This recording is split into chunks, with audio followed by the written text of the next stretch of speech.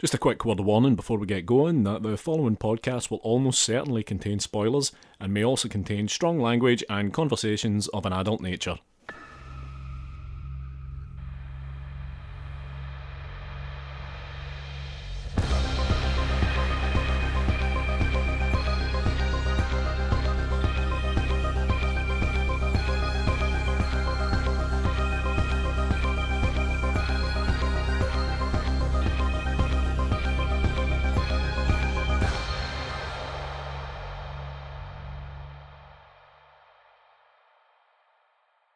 Hello and welcome to Bonusode 5 of Strong Language and Violent Scenes, the podcast giving a second chance to films that might not deserve them. I'm Mitch Bain, I'm a horror writer and an occasional doer of musical things. And I'm Andy Stewart. I make things and I write things and I help people make other things. You sure do. And it's a first tonight. We're, for the first time ever, taking a look at a new release. It's a night of firsts, quite frankly.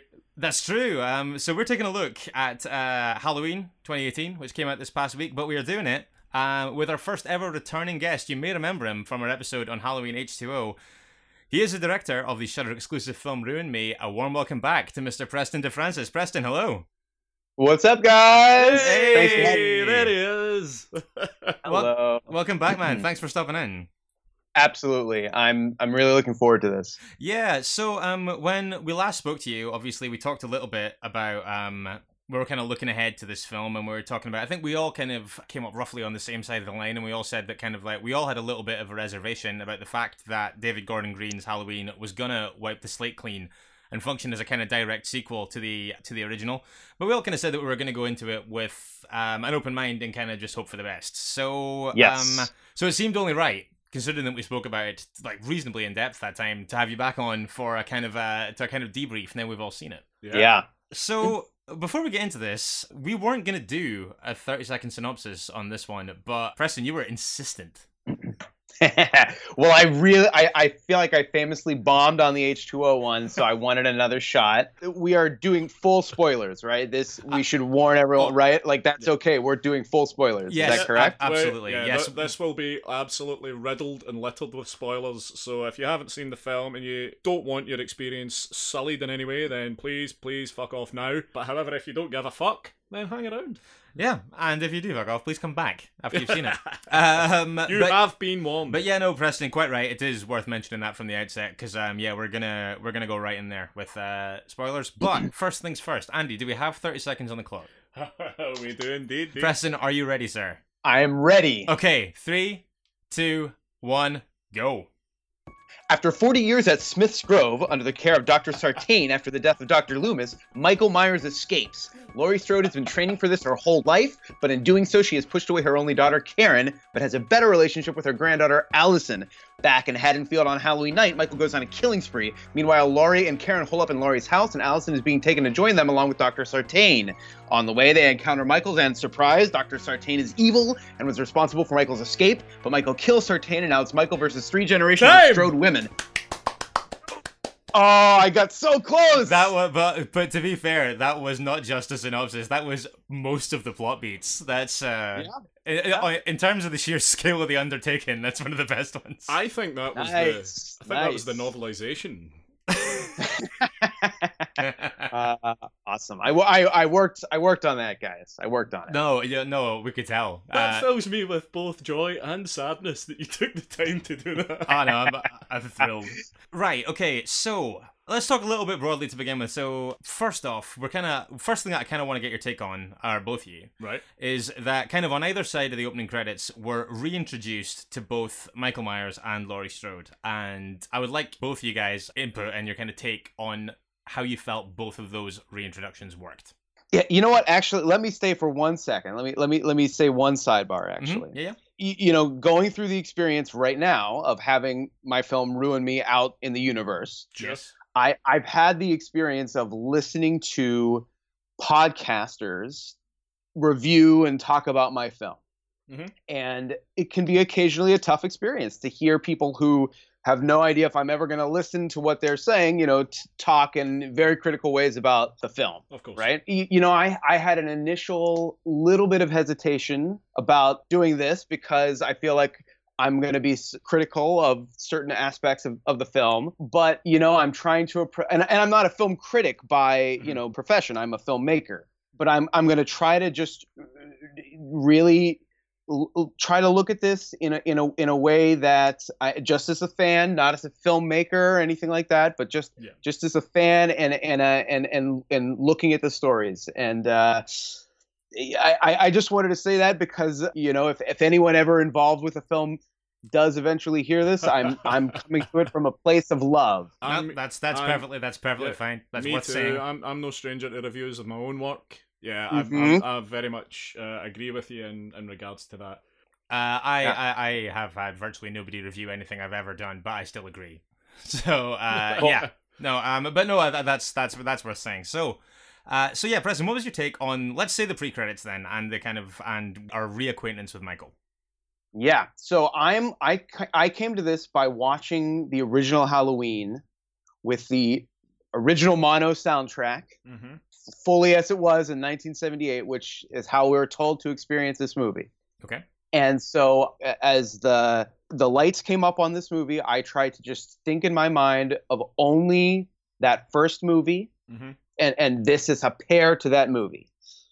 And given that context, I was right away a little bit jarred by the fact that the original Halloween is so shot in so many wide shots and with such distance, and instantly we're brought into this world through so many close-ups of so many different people, and there are so few people who populate the original Halloween. I feel like we saw more faces in this opening than we did on the entirety of the 78 Halloween. Yeah. And we have these new characters who I'm on the surface very intrigued with, because these podcasters could bring a unique POV on Michael and Laurie. And we're very early treated to this podcaster who we're told is an award-winning podcaster screaming at Michael Myers to speak. Yeah. Yes. And I was not so feeling that scene, as the kids might say.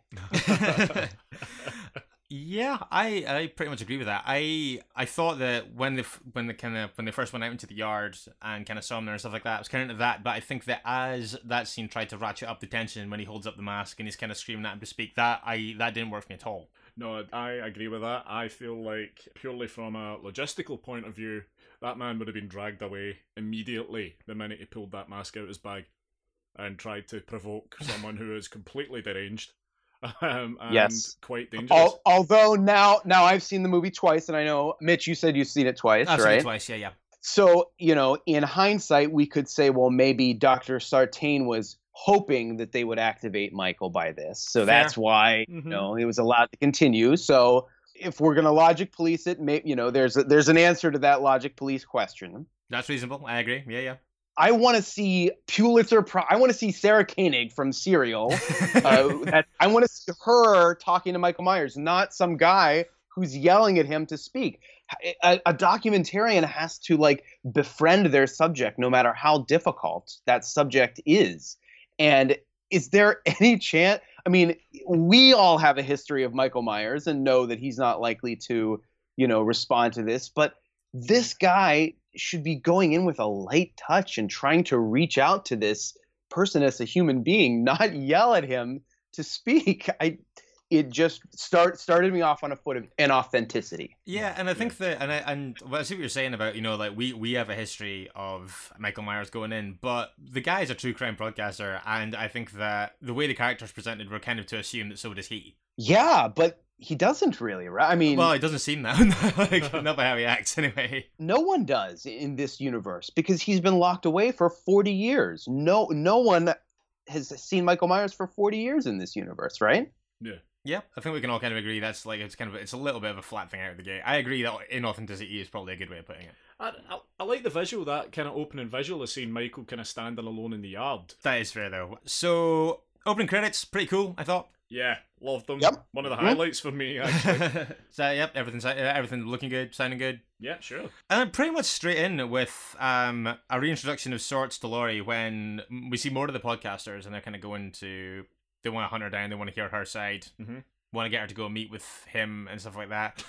Yeah, I think the way that we're reintroduced to Laurie is fine. I think that the notion of having led a life of seclusion and being kind of apprehensive about talking to anybody and stuff like that, and kind of talking to people who are trying to get that out of her or make her revisit it in the way that she does, all kind of hangs together reasonably well. I have one issue here, Go on. that is an issue of Laurie's entrance. Laurie Strode is a vaunted character.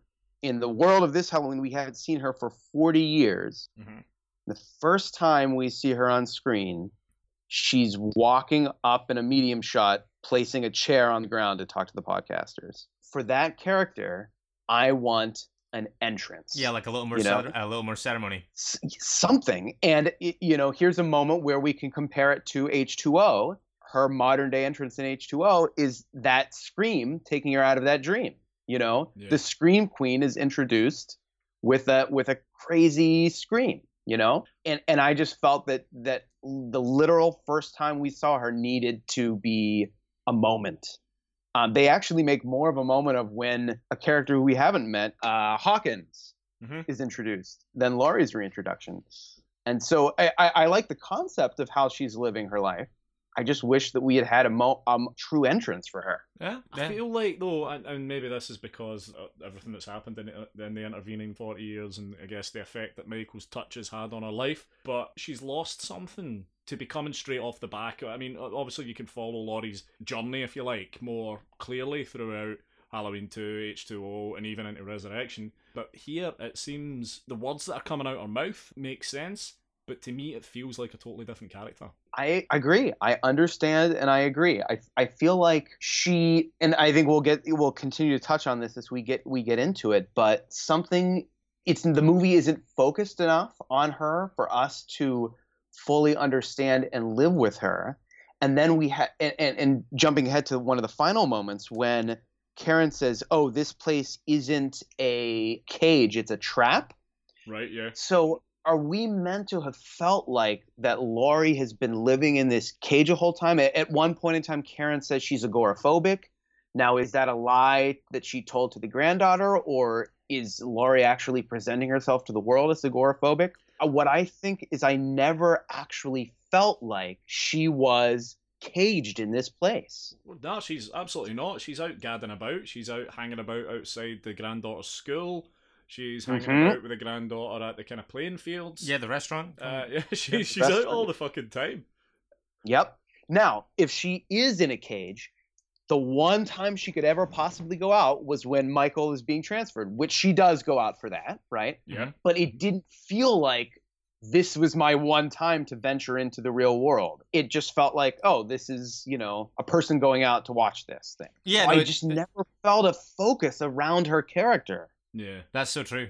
Yeah, I get that. And and I mean, she's like the heroine of the piece. And you're right. There's very little time really spent on what she's been doing in that time. And and I agree about the agoraphobia thing. Is there's no kind of like nervously crossing the threshold or anything like that. She's right. Now again, that could have been intended as a lie to explain to the granddaughter, like, oh, this is why you don't see her. But that is true. That's true.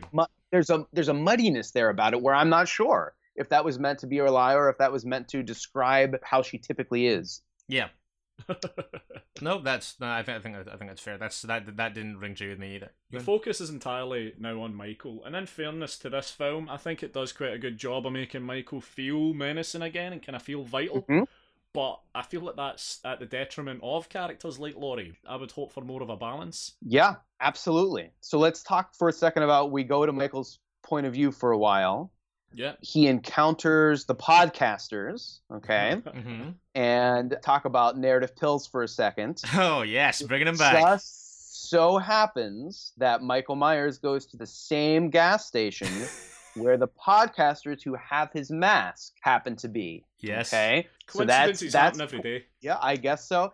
And look, bigger movies than this are guilty of coincidences like this. I remember the Oscar-winning screenplay for Little Miss Sunshine has a coincidence. It's not dissimilar from this, where Steve Carell runs into his ex-lover at a gas station at a rest stop, and that's to catapult his character forward. Yeah. And that script won an Oscar. and there's a big coincidence in there. But just wanted to point out that we have a pretty big coincidence that we're asked to see here. So I'm interested what your perspective is on the scene where he dispatches of the podcasters in the gas station restroom, which to me reminded me in theory of him coming upon the mother and young girl in a rest stop bathroom in H2O. How did you guys feel about that sequence? Mitch, you've got an opinion on this scene. You liked it. You're quite a fan. Yeah, I say nothing of what we're talking about there about kind of how that actually comes together, and I think the comparison you're making is a fair one. In terms of how it actually unfolds, I think it's pretty good. First off, actually, before I say anything else, one of the few things that I wish wasn't in the trailer for this was the fistful of teeth. Yeah, absolutely. I wish the fistful of teeth wasn't in the film. Oh, okay. You have a problem with that? Yeah, to me, it doesn't seem like a very Michael thing to do. It's quite. It doesn't, does it? No, he's not a taunting serial killer. He's not Freddy. Interesting. And how about the way that he dispatches of, in particular, the male podcaster? The level of brutality to me was more reminiscent of the Rob Zombie take on the Michael Myers character. Yeah, I was going to say, it reminded me a lot of the Joe Grizzly scene from Rob Zombie's Halloween with Ken Forey in the toilet cubicle. Mm-hmm. Very similar in the terms of, the physicality of it. And the brutality, and kind of, there's almost an ugliness about it. You know, there's Well, it's a nasty scene. Yeah, it is. And for me, I'm sitting there firmly with Halloween 1978 in my mind, and there's nothing even vaguely like that in that movie. Absolutely. First thing I thought when I was watching it was of Rob Zombie's films. Yeah, and that I don't think that's what these filmmakers would hope that we would think of. No, that's wow. Yeah, that's fair. That's reasonable, I would say. One thing I would say is, and I mean, for like these kind of moments in the film, I think that the way they're actually put together, you feel every hit. Like, I think that they're like technically, in terms of like how they resonate when you're watching them, I think it works really well. But I think it's a fair point when you say that when you're watching it, when you're supposed to be watching it with only the 1978 film in your mind, then it is a little bit of a too big of a departure. Yeah, I absolutely agree. I think that's a great analysis. Like, that we feel every hit. Is that what I want out of a Halloween movie, though? Yeah, that's the two sides of the coin, isn't it? In H2O, he goes into that bathroom to steal the purse so that he can have a car to get to Carrie Tate, sure, right? Yeah. And so our tension, we're put in the shoes of the mother who's afraid that her young daughter is going to be a victim here. And we're afraid of that as well because of our history with the character. To me, in the H2O scene, there's a lot of tension in that scene because we're afraid that he's going to kill one or both of these people, and then he doesn't. And that, to me, feels closer to the character that I fell in love with, where he's creating these tense scenes, but not necessarily are we feeling this visceral brutality. This iteration of Michael, I suppose. Yeah, there's something still vaguely human about Michael in the first one. And I think that humanity in Michael is missing in this. And I think even in that humanity, I think, runs through quite a few of the films. Because there's moments where he takes time to reflect on who he is or who he's dealing with, and that, to me, every scene with Michael here is just designed to gear up to someone dying. Yes. So basically, they are putting forward a version of the character which I don't think is necessarily at odds with 1978. A version of the character in which he is like Jaws, where he is an embodiment of evil and does not discriminate, basically, about who he kills. It's just, that's who they're putting forward this version of the character is. It's closer to a Jason Voorhees. Yes. Yeah. Yes. Yeah. Reasonable. See, around this time, when obviously off the back of this, you kind of get the moment where he puts the mask back on. Sure. And I put together a short list of things that I wish weren't in the trailer, like I touched on a minute ago. Yeah. And I'm not saying that necessarily none of these should have been in the trailers, but I certainly don't think that all four of the fistful of teeth over the cubicle, fistful of molars, fistful of molars, if you like, and him putting the mask back on for the first time, right? Yeah. The cupboard babysitter jump scare from later. Yeah, I think that's a terrible idea to have put that in the trailer. And him reaching through and grabbing Laurie through the glass, the panes of glass on the door later during the kind of final standoff. I think that putting all 4 of those in the trailer is absolute lunacy, because I think that they're 4 of the biggest moments in the film. I think that maybe use one. Completely agreed. Because you can't have you can't have nothing in the trailer from this kind of things. But I think it was showing way too many cards way too early. Yeah, and I feel like we were therefore ahead of anyone who'd seen the trailer was therefore ahead of a lot of those the tension of those moments. I also think that the fact that the second trailer, I think the most recent trailer, had almost that entire one shot that's kind of lampooning Halloween 2. Mm-hmm. The trailer. I watched the trailer back today to just remind myself while I was scribbling things down, and I'd forgotten that was there. Because you're right, it's almost the whole thing. Yeah, and I think that's craziness, because again, that's an amazing scene, and it's very for the fans, and it's completely squandered in a trailer. Yeah, it's too bad. Yeah, I mean, I've got absolutely no problem seeing Michael walking about and raising a knife and doing all that stuff in the trailer. That's the point of a trailer. But I think to give away one of your biggest gags, like the wardrobe gag, I think is madness, because nothing comes close to that for the rest of the film, I don't think. Yeah, and that also took the air out of the moment when the kid she's babysitting, his name is Julian, yes, asks her to go into the room, and she play acts that she sees Michael Myers and that's asking him to leave. We because we know the moment with the closet is coming, we know that that's a fake out as well. So those trailers really tip the hand a lot. Yeah, and obviously not everybody watches trailers. Some people actively Sure. avoid them, and Sure. I tried, but I'm weak. Yeah. Yeah, and I kind of wish I hadn't. Yeah, same. Yeah. What did you guys think of that of Vicky, the babysitter, and the character of Julian? Did you? I love that scene, by the way. Did you? Yeah. What did you guys think? Of I that? thought that little kid was amazing. He was absolutely hilarious. Yes. Like in yes. in terms of delivery and stuff like that, I thought that he was absolutely perfect. Yeah, I think Hysterical, real. very natural. Like we bought their relationship. Like you love them both because of how good they were together. That's so true. Actually, it totally sells you on their relationship. Absolutely, right out of the gate. That's believable from the absolute drop. One thing I would say is that as good as that kid is, and he is, and Send Dave First should absolutely be on a t-shirt. Yes, I agreed. Brilliant. That's one of the best lines of the film. It is. But then it's kind of counterbalanced by lines like "I have peanut butter on my penis." Yeah. Which are just. But I actually would argue that Judy Greer and I can't remember the girl's name who plays the daughter, Andy something. I would argue that they could easily be removed, and that the granddaughter, in fact, only exists to add in some kids.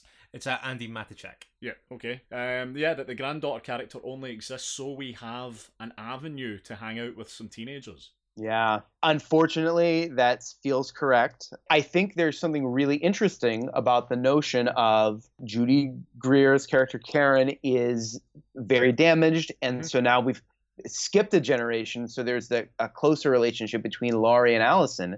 That is conceptually really cool. Yep.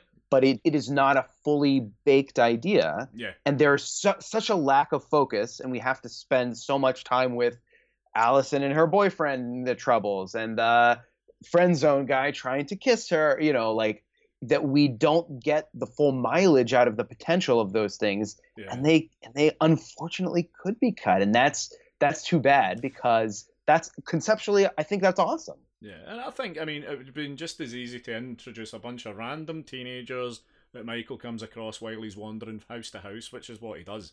I think that's actually between the two of you. You've described that in a way that I felt like I was skirting around and couldn't quite land on. Right. But you're right. I think that it sets up something that dynamically could have been really interesting, and then doesn't really have an interest in following it to completion. And that frustrates me in a couple of ways, because I think that, I think that it would have made the character stuff in the film a little bit more compelling. But also, Judy Greer, I think, in general, is routinely just great in things. I think she's sorely underutilized here. Well, I was just going to say, I think she's massively underutilized here. And Yeah, and when you do absolutely. get her readdressing her childhood in not that in things that aren't in flashback, Mm-hmm. then Mm-hmm. rather than her kind of like getting into anything, you just kind of they set up a Jamie Lee Curtis line.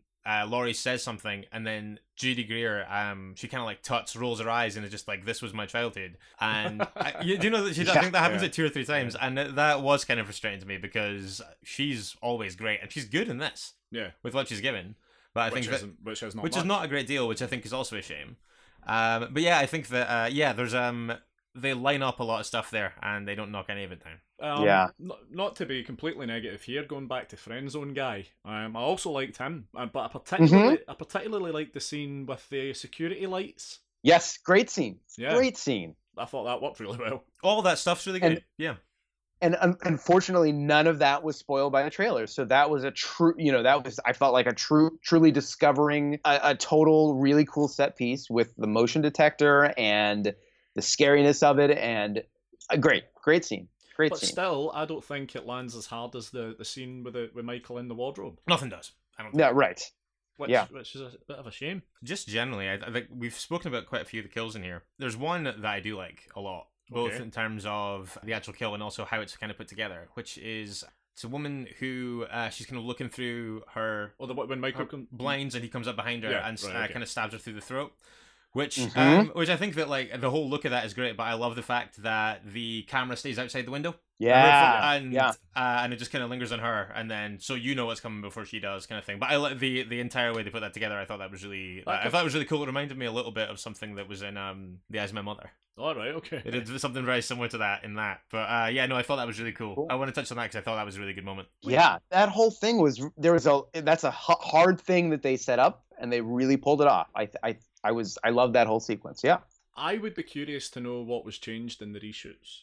Yeah, me too. Hopefully when the Blu-ray comes out and we get a little further down the line, we'll learn more. We'll learn more of those. And I will say, I will absolutely buy the Blu-ray.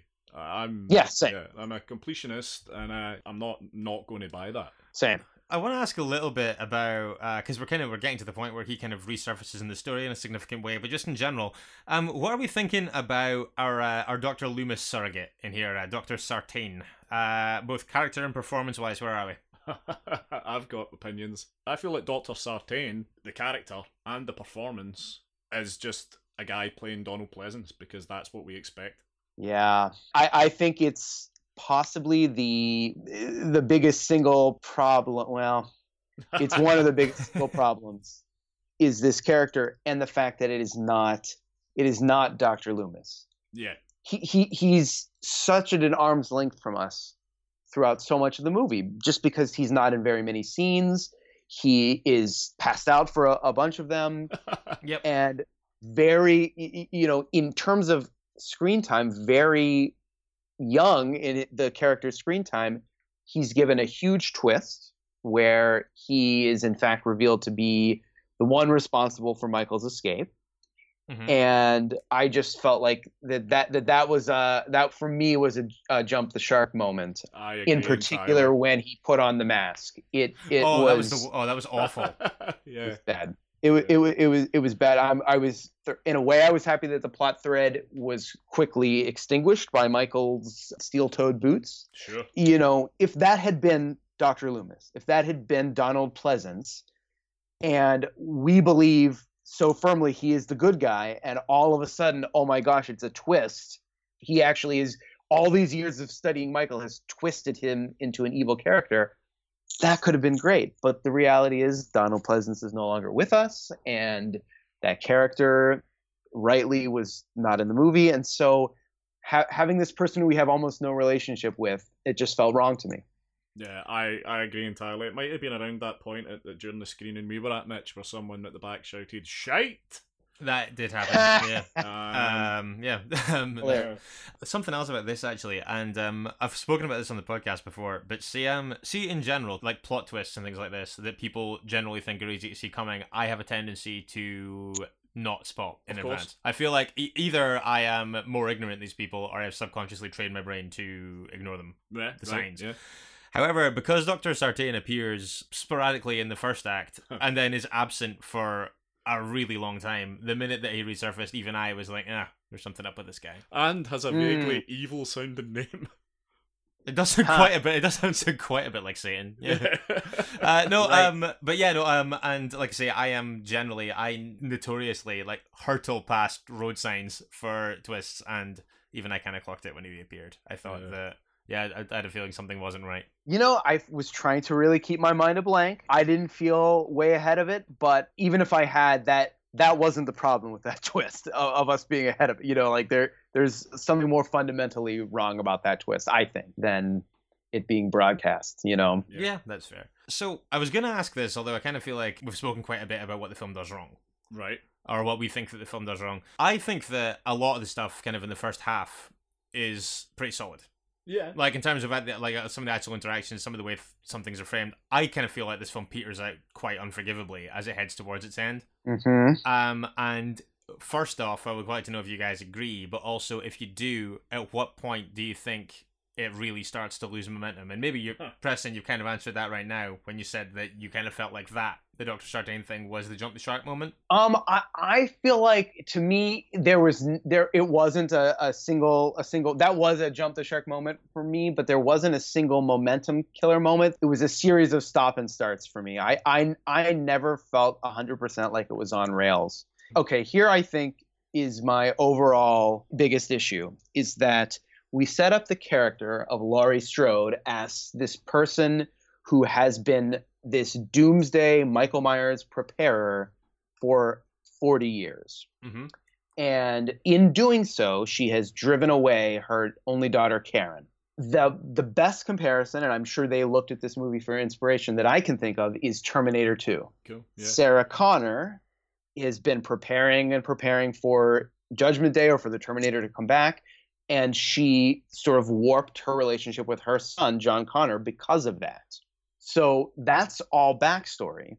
In the world of Terminator 2, what is the next gear of that storyline of a person who is obsessed with this? The next gear of that is she herself becomes a Terminator. She makes the decision that she needs to assassinate Miles Dyson, the man's most responsible for creating Skynet and the Terminators, who has a wife and a kid and is totally not nefarious.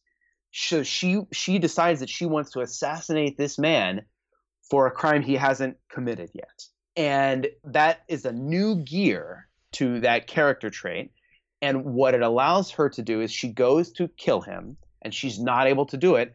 And her son, John Connor, who is just a boy, rushes in and was trying to stop it. And now all of a sudden we have a new dynamic for that relationship, where she realizes that she doesn't need to care for him anymore. He is now caring for her. So this movie lacks another gear for Laurie's character. And without that other gear to redefine her relationship with Michael, to redefine her relationship with Karen, it never is able to get on rails for me. Yeah. For me, I feel like the film peters out when it realises that they don't really know how best to wrap it up. Obviously, you're putting out a film, you've no idea how the film's going to be received, presumably because it's part of this enormous franchise, you assume it's going to do quite well. But you are still faced, certainly at the writing and production process, you're faced with two very clear paths you go down here.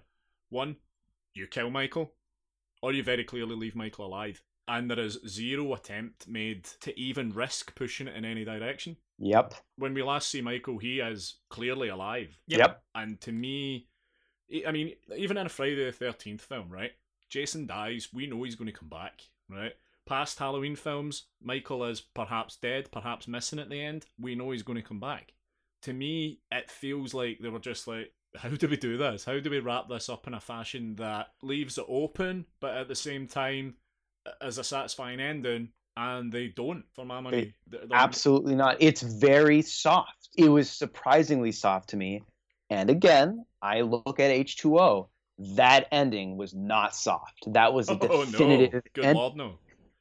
And in comparison between the two, I mean, do you want a soft ending or do you want something that's awesome? And not to beat the H2O drum too loudly, but so Laurie's character in that movie the character is she's been running and damaged her whole life, and the next gear for the character in H2O is I'm going to stop running and face this head on. Yeah, I prefer the Kerry Tate version of Laurie Strode. Absolutely. For me, but here's something I find fascinating, and I want to know what you guys have to say. I feel like the three of us are kind of on an island. The buzz and the things that I have been seeing, everyone else is saying, well, this movie renders H2O completely null and void. This is the best thing that has ever been made in the Halloween universe since the original. I just feel like there has been an outsized outpouring of love for this film. I am not in any way saying that it's a bad entry in the Halloween franchise. It's not, but no. It's just another entry in the Halloween franchise. Yeah, I would agree with that. And I'm sure you did over the weekend, Mitch, being at a horror film festival. We have heard some people say they did not like it in the slightest. We have heard people say it was great, and then there's been, I would say, most people are in the ambivalent camp. Yeah, in the people that I was in that screening with, I would say that the adjective that most people seem to settle on was like serviceable. But in the kind of wider sphere of the feedback and the stuff I've been reading, like other friends, social media, things like that. Yeah, you're right. I think I do feel a little bit on an island with it in some ways. I do feel that a little bit. I think that people are being way over abusive about it, and I don't like being this person ever.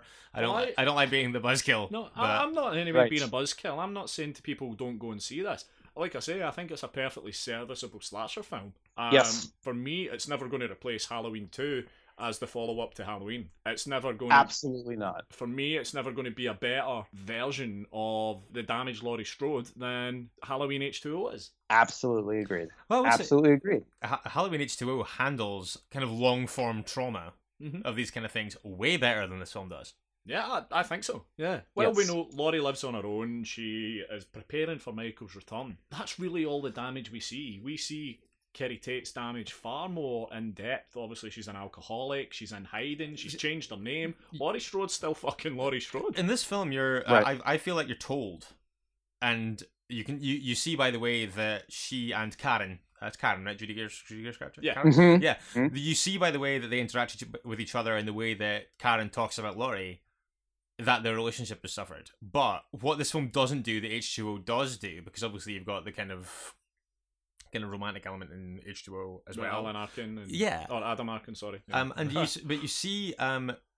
see in way more in a way more illustrative kind of fashion how all of this has informed her relationships with other people. Yeah, and it functions way better as a character piece for her than this does, I think. I would say the kind of corrupting relationship it's had on her relationship with Josh Hartnett's character in Halloween H2O is still better than the fractured relationship between Laurie and Karen in this new one. It's not given enough time in this movie. It's not given enough screen real estate for it to develop. Another point that you guys bring up, her alcoholism. In actually both movies, it seems like she has trouble with alcohol. Oh yeah, she drinks in the car, doesn't she? Yep, yeah. and then as soon as she gets into dinner with Judy Greer and Allison, she's downing the wine and things like that. Yeah. I felt like in H2O, that scene that I said how much I loved last time, where Arkin goes to the bathroom and she demands from the waiter another glass of Chardonnay, right?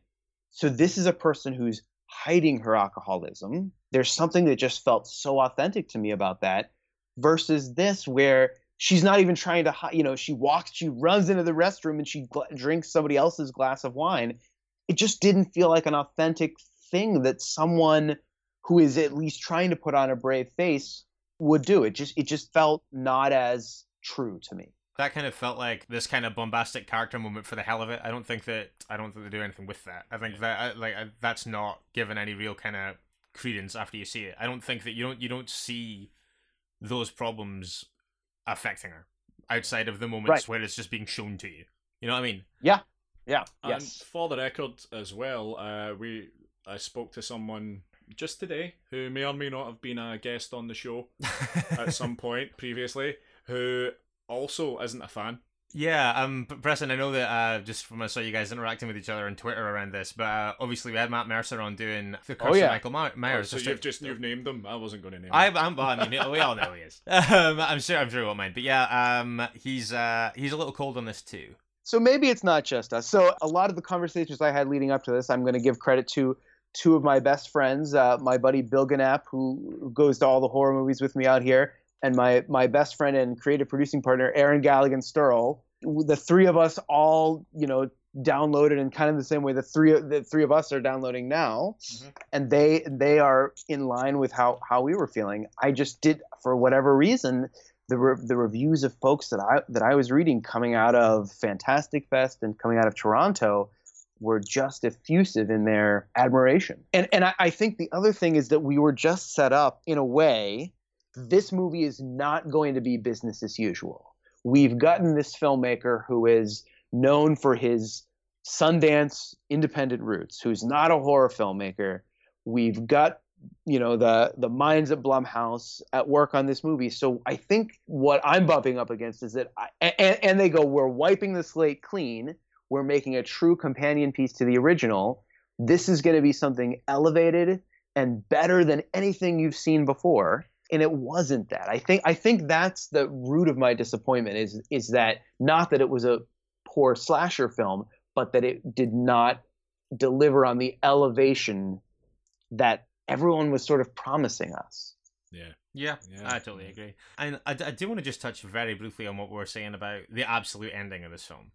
Sure. So obviously, Michael kind of like, there's a chain of events that ends with him kind of being stuck in the basement. He's fenced in there, and they basically set fire to the house, and he's stuck in there. And I think that just that we also get a lovely shot of a maquette of the Myers house burning, which I just found really jarring. Oh, I was okay. like, Yeah. Why the fuck has she got? Why would she have that? Right. Yeah. Yep. I understand fan service, and the film is littered with it, but that again to me just felt like a step too far. Yeah. Kids in the Halloween 3 Silver Shamrock masks, I'm fine with. Cool. Yeah. The corpse with the sheet with the eyes poked in it. Yeah. I'm fine with. That's great. Yeah. But this one I was like, it didn't make sense to me. Yep. But see what you were saying about the fact that it kind of shies away from going in either direction about whether or not he's alive or dead. Sure. And I think the thing that annoys me about that is that it seems like such a strange thing to concern yourself with, because historically, these films don't.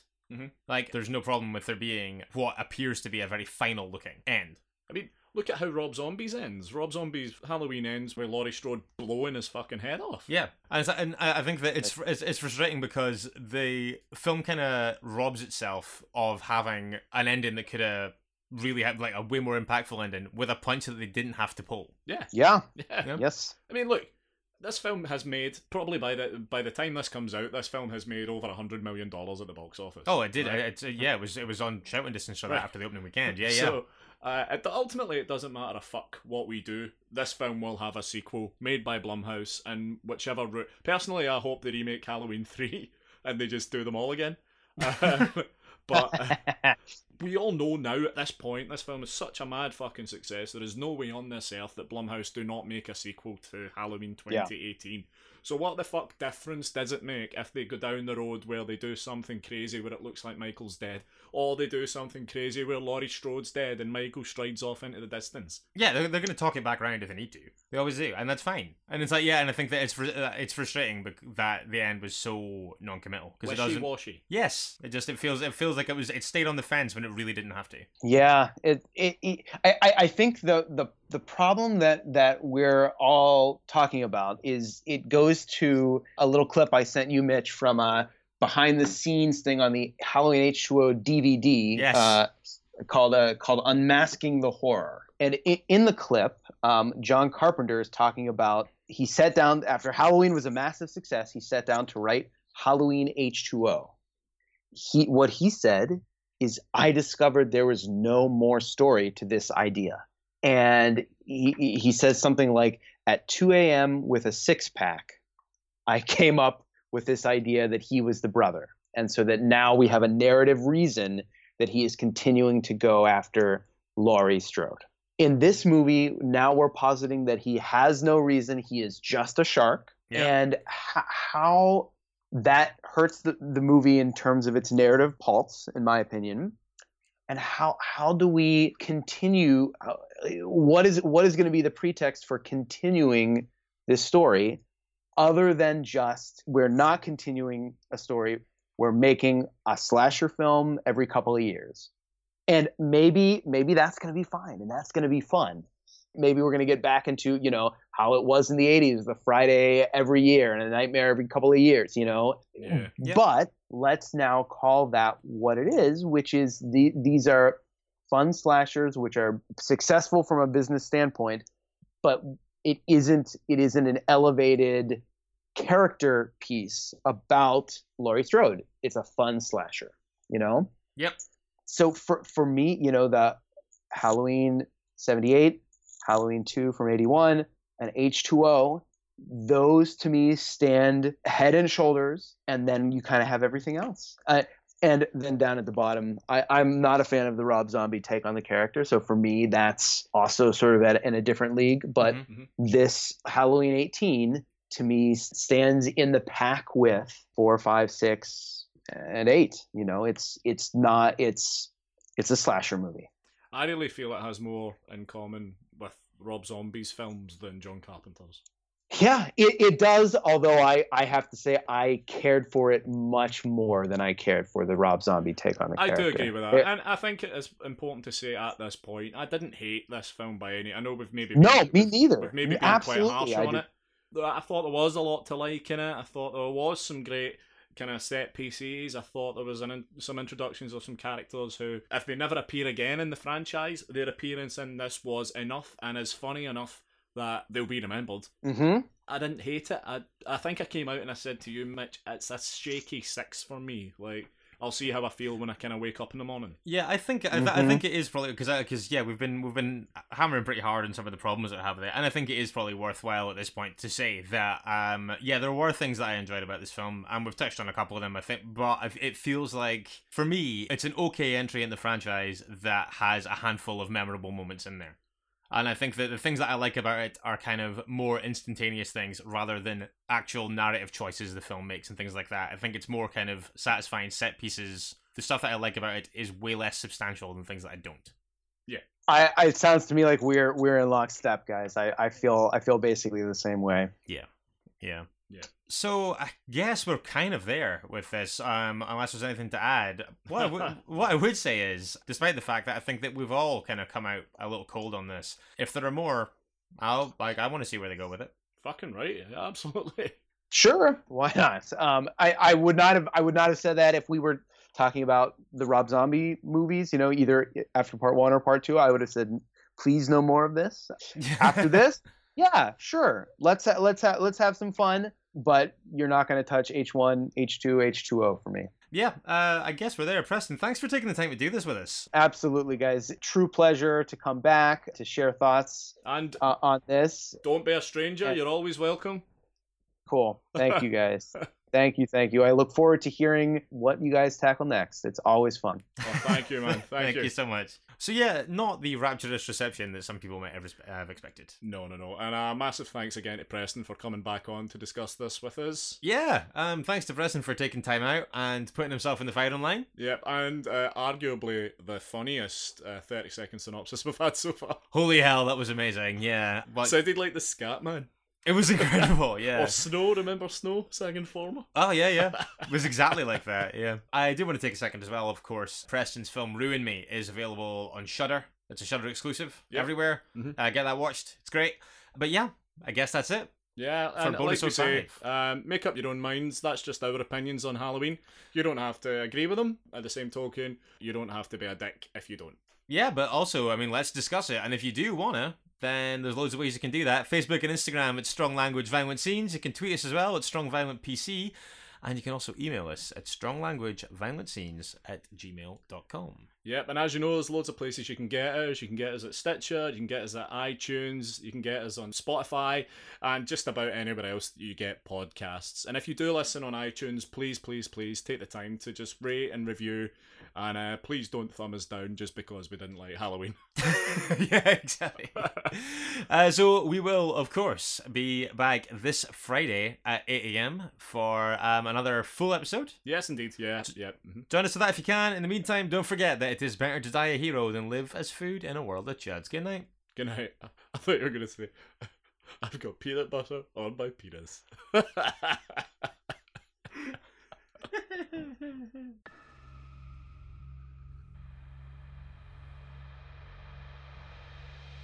You've been listening to Strong Language and Violent Scenes with Andy Stewart and Mitch Bain. Strong Language and Violent Scenes theme by Mitch Bain, production and artwork by Andy Stewart. Find us on Stitcher, iTunes, Spotify, Google Podcasts and Podbean.